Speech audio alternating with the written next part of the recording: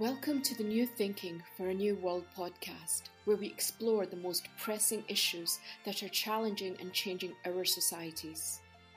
We are looking for new thinking and new solutions wherever we can find them.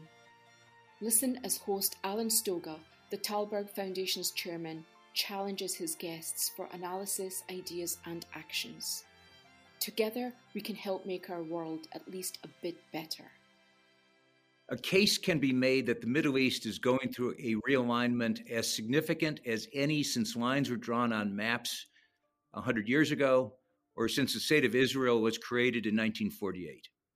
New political and economic relationships between key Arab countries and Israel, reduced U.S. dependence on Middle East oil coinciding with reduced U.S. engagement in the region, apparent reduction in the threat of Islamic fundamentalism, growing confidence that local leaders, not those in Washington, London, Moscow, or elsewhere, can best manage peace and security in the region.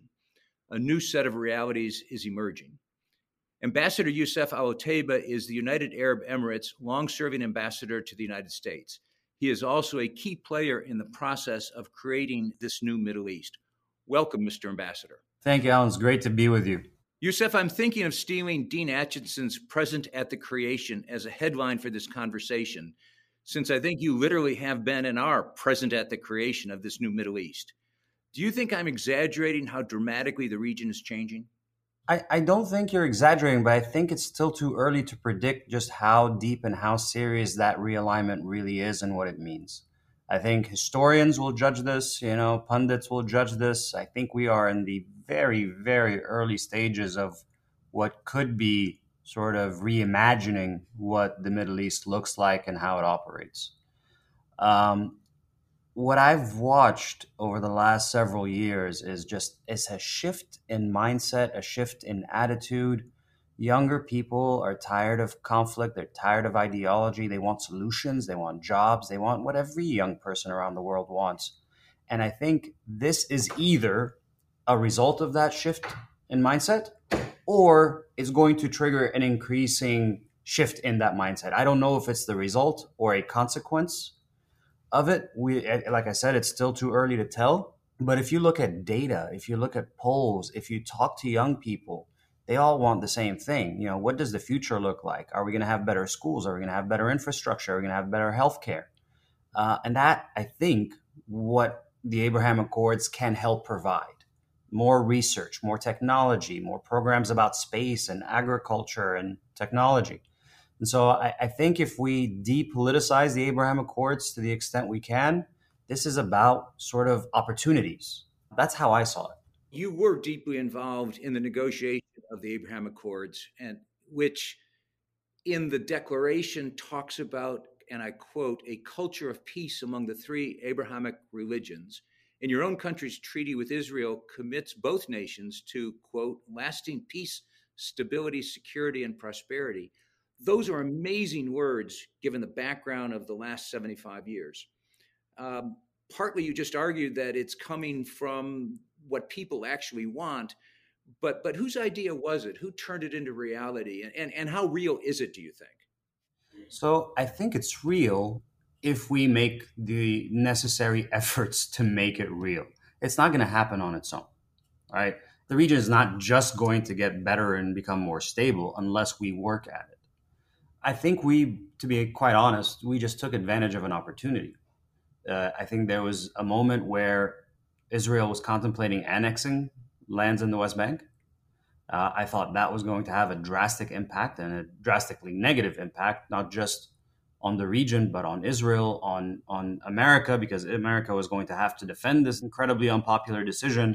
So what we were trying to do is really avert what I thought would be a bad outcome.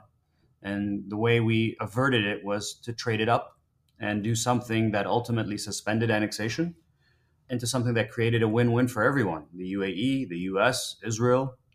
And now we just kind of make sure that win-win-win is actually delivering for the people in the region.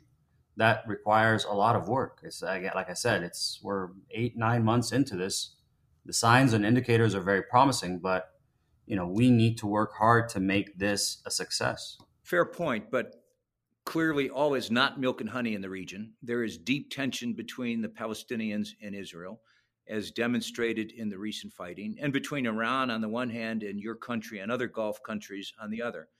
Let's take those in two pieces. First, the West Bank, the Palestinians, Gaza.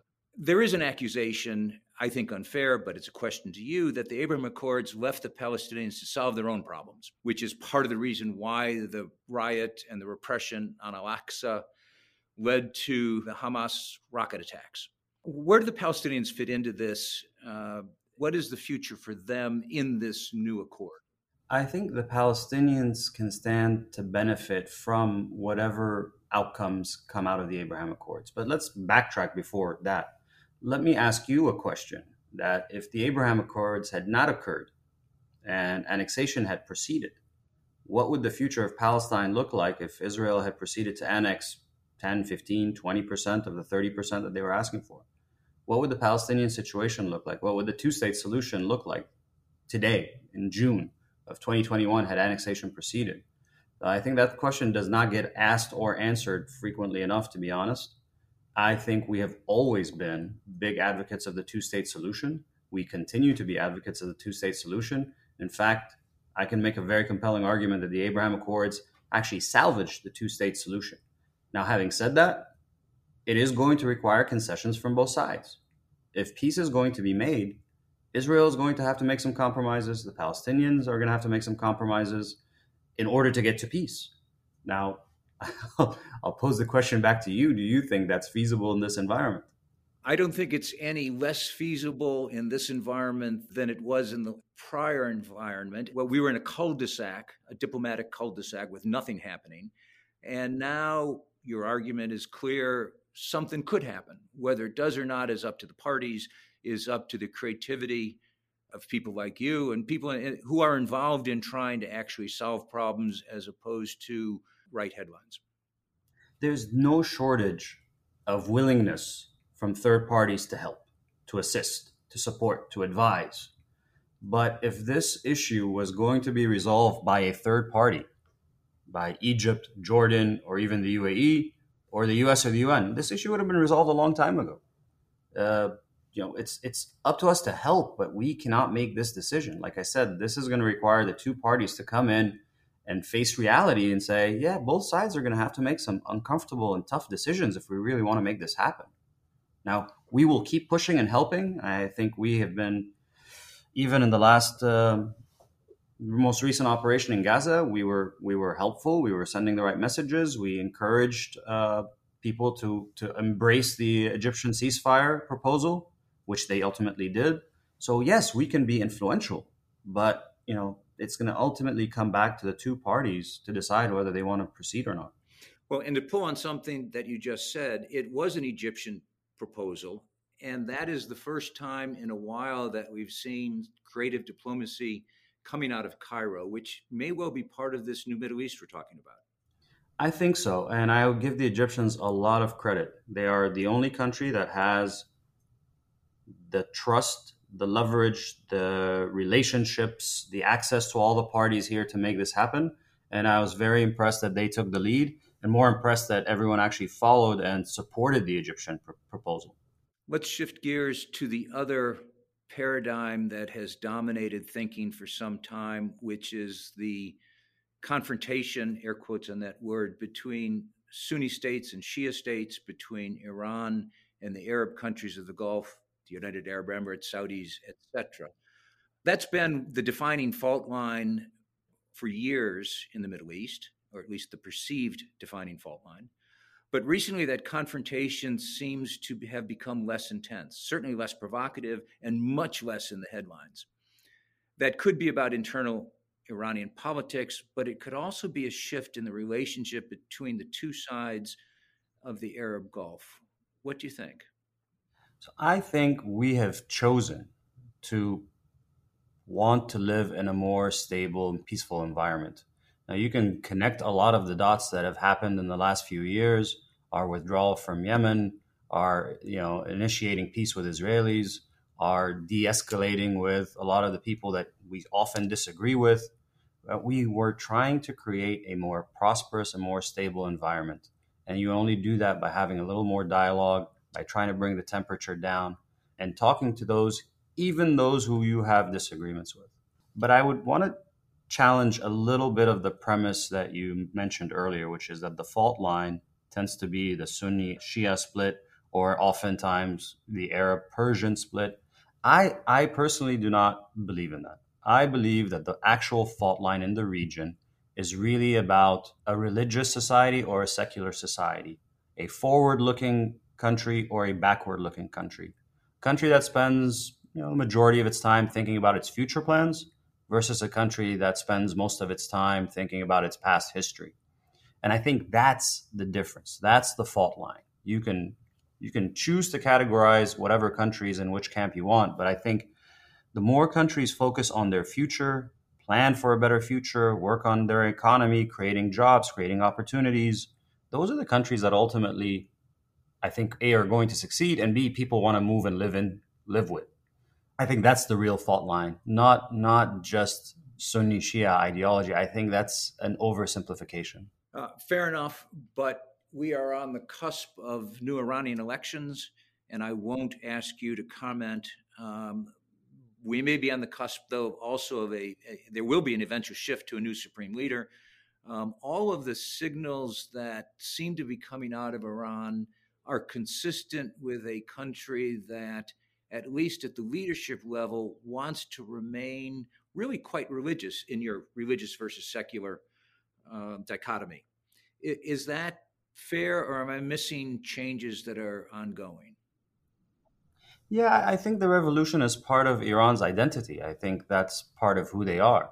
But that can also mean that we can talk to them and work with them and de-escalate. I mean, that's choosing to be religious does not mean choosing to be confrontational. On the contrary, I think you can be religious and have multiple conversations. Let's see if that happens. But I think we are trying to figure out ways to work with everyone in our region for the sake of increasing the stability in the Middle East. Well, and as an observer, it seems that you're pushing on an open door. Obviously, we already talked about the Israelis, but also with the Iranians. The temperature really does seem to have fallen dramatically recently. And I'm sure that's reflective of a lot of hard work on your part and on other people's part. I think it has, for sure. And I think I've said this before, if we can improve the relationship between us and Iran, or us and any other country that we have disagreements with, the UAE specifically is poised to benefit from a normal relationship with Iran more than anyone else. The amount of trade, the amount of investment, the amount of cooperation, the amount of tourism that we can have with Iran, if we can find a working relationship, that no one will benefit more from that kind of relationship, from that kind of Iran, than the UAE. So the potential is there if we can find a functional lane to work with. In that context, I assume that means that you would welcome a renegotiated or reinstated, whatever the right word is, nuclear deal with Iran. Yeah, I think so. If we can reach a solution that makes everyone happy and addresses all the issues that we are concerned about, I think that would be a good outcome. But we were not in the JCPOA negotiations the first time around. We're not in them this time. So we're kind of just watching from the stands, as you see, and hopefully something positive comes out of it. I think it's a good playing field to stay off of, quite frankly. Much better to watch that one. Yeah. Let me shift to the external powers. Since Napoleon showed up in Egypt in 1798, foreign powers have played, I would argue, too dominant a role in shaping the region for their own purposes, for better and for worse.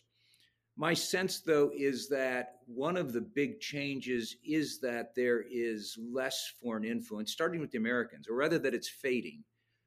Is that fair? Do you agree? I mean, I've heard it being debated. I've heard it academically, intellectually. I've heard the Middle East is not as important to the U.S. as it used to be. There's a big political debate inside the U.S. of what the U.S. role in the world should be. And that's been going on for like many years. That's not a recent development.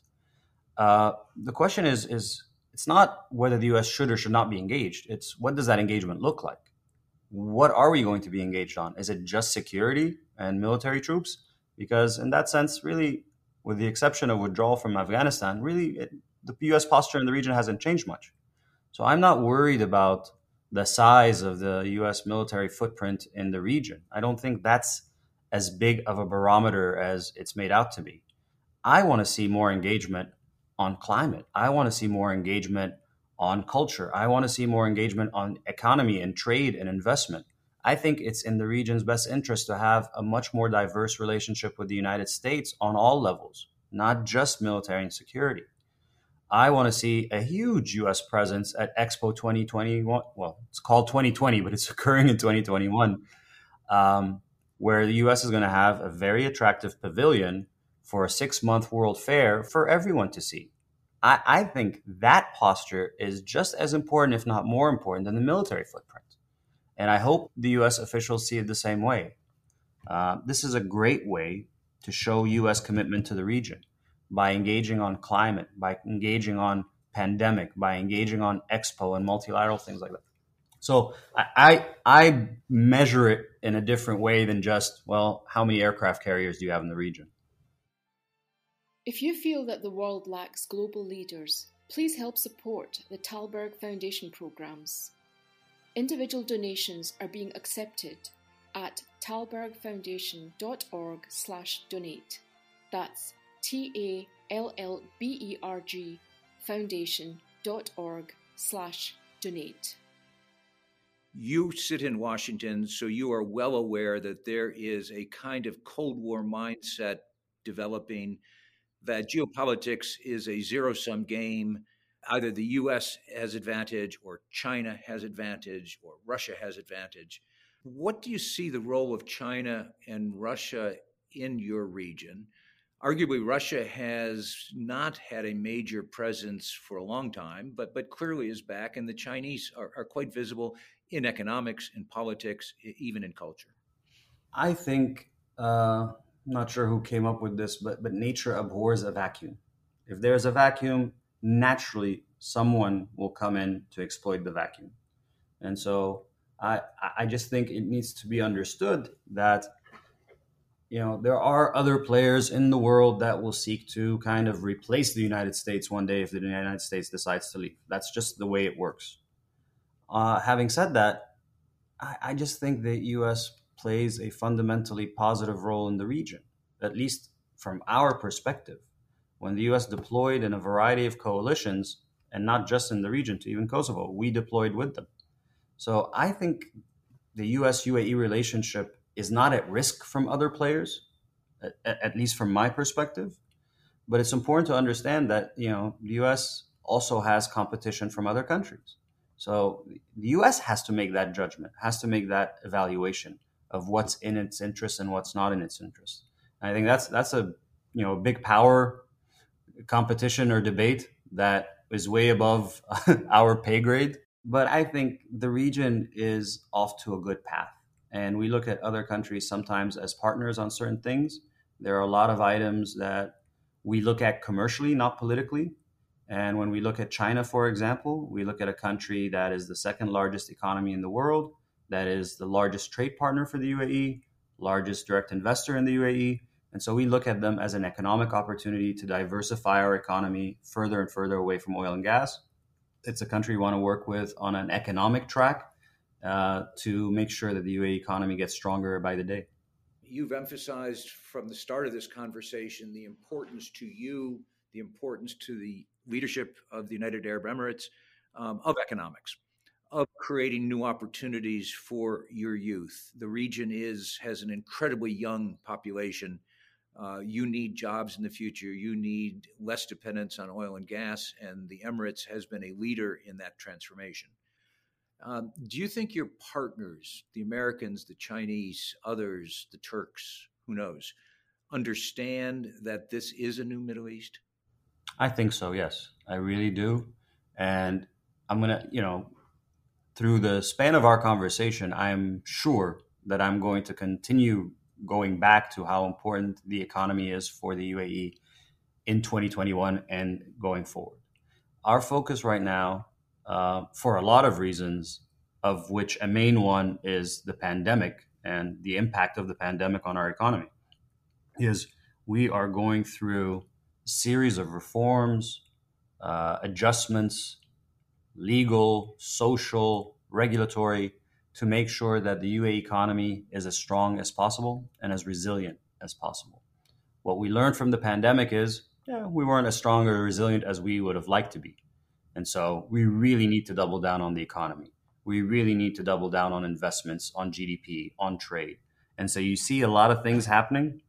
If you look at it from the outside, you could probably say, that reform here and that reform there, those are not connected. In reality, a lot of what we're doing is part of a bigger plan to make the UAE economy very strong and very competitive in the region. So I think the next 2 or 3 years are going to witness a dramatic increase and strengthening of the economy of the UAE. I'm very optimistic and very bullish on this. You know the United States in general and Washington in particular better than any foreigner I know. And I know a lot of foreigners. I'm tempted to ask you to contrast the Obama, Trump, and Biden administrations, but you're way too good a diplomat to answer any question I could imagine. So let me instead ask about the future. What role would you like the U.S. to play 5 years from now in your region? If you could write the marching orders for some future Secretary of State, not in this administration, but after this administration, what would you ever do when it comes to the Middle East? Well, first, I think the U.S. role is critically important.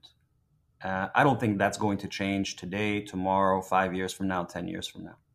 I think it's really important for any Secretary of State or any President of the United States to understand that despite the U.S., relying less on oil from the region, despite U.S. withdrawal from Afghanistan, that the Middle East is still important strategically, politically, economically.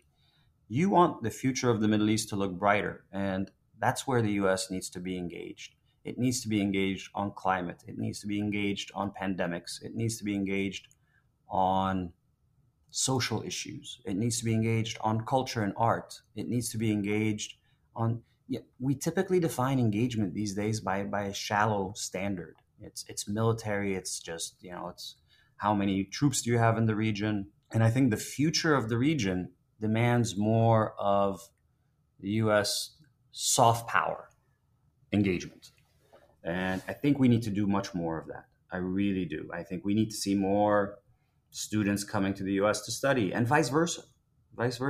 One of the biggest accomplishments I've seen in the Emirates in the last, I'd say 15 to 20 years was the creation of NYU, New York University, Abu Dhabi.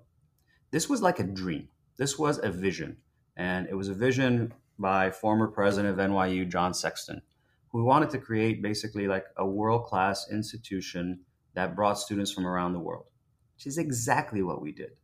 The only thing was it exceeded the expectations of our expectations and Sexton's expectations. You have some of the smartest students in the world studying at NYU Abu Dhabi.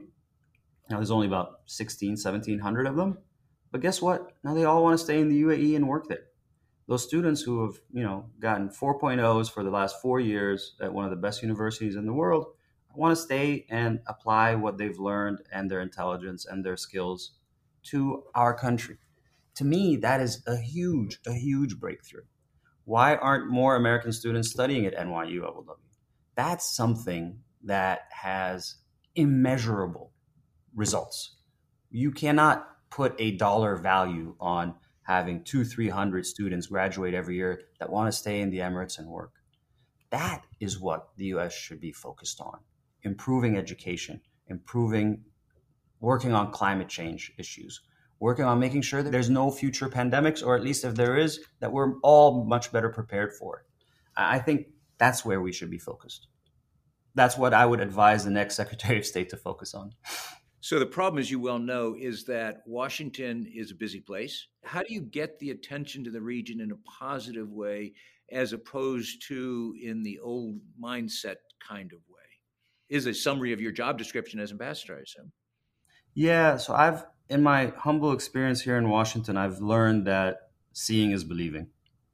You and I can sit on this podcast for 30 minutes or 30 hours and talk about how great NYU Abu Dhabi is. It is no comparison or no substitute for 5 minutes on campus with these kids. Really, it's night and day. I can talk about how great it is, but until somebody actually goes and does a discussion or meets these young guys and girls, you don't really get to understand how impactful it is. When someone goes and sees the Abrahamic family house, which is just basically a construction site right now, the impact of the Abrahamic family house to me is something I have not seen in the region in a very long time. Here you have a government in the Gulf who's basically putting its own government funds to build a synagogue, a church, and a mosque side by side. Why? So people can understand that these three institutions, that these three religions can actually go coexist peacefully. We're trying to send a message that this is possible, that this is feasible, even even in the region. I think sending these messages, whether it's NYU Abu Dhabi, whether it's the Abrahamic Family House, whether it's a peaceful nuclear program, I think it's very important for people to understand not only how they're happening, but why they're happening. And that's why I keep encouraging people to come visit. We have a great opportunity with Expo coming up in October. We expect about 20 to 25 million visitors.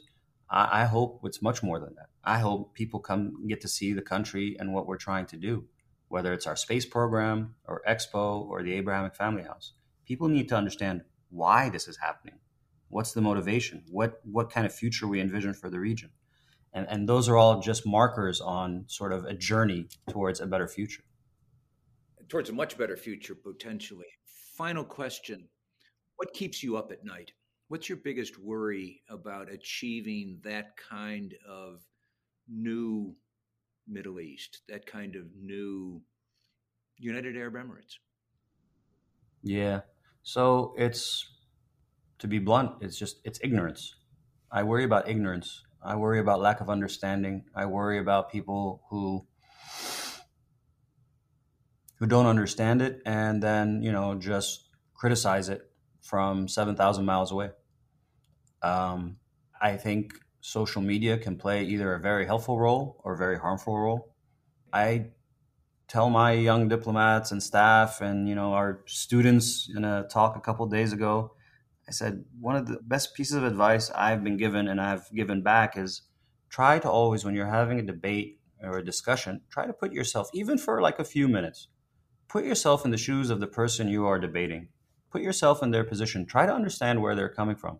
Try not to judge. Try not to, presuppose what you think they're coming from. Try to just put yourself in the other person's shoes and appreciate their position. It will make for a much better conversation. It will make for better understanding and hopefully more respect. And so I hope people can just try to understand what we're doing. That's it's not what keeps me up at night as much as it bugs me. And so try to come in with an open mind and try to come in and understand what it is we're trying to do and why we're trying to do it. I think that's an excellent point. My biggest worry is that so few, in the first instance, Americans, but I think more generally Europeans as well, are aware of how dramatic the changes in the region have already been and could well be. I think there is a tendency to stay in the history books, the recent history books, and to assume that the frame is fixed forever. Yeah, I think we're trying to approach issues, longstanding issues, right, with a completely different lens, with a new lens, with a more progressive, open, problem-solving type of approach lens. Whether it's the Abraham Accords or Expo, we're all about providing solutions, creating prosperity, enhancing stability. We're trying to ask people to look at what we're doing with a fresh pair of eyes. We've essentially are going from analog to digital.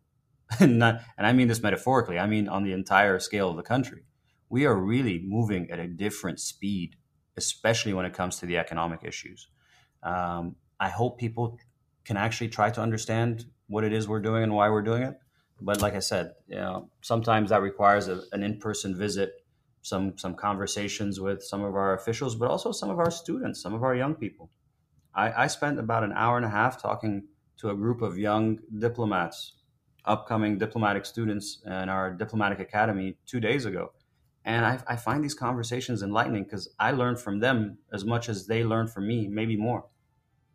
Absolutely.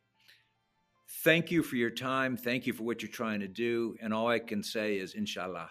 Thank you, Alan. It's great to be with you. Really appreciate it. Thank you for joining us. Please rate our show on Apple Podcast and subscribe. Meanwhile, you can find us on Facebook, Twitter, and Instagram. Or you can subscribe to our newsletter at talbergfoundation.org to learn more about our work. That's TALLBERG foundation.org. Thank you, and we'll be back again next week for another episode of Talberg's New Thinking for a New World. This podcast was brought to you through the generous support of SNF, the Stavros Niarchos Foundation.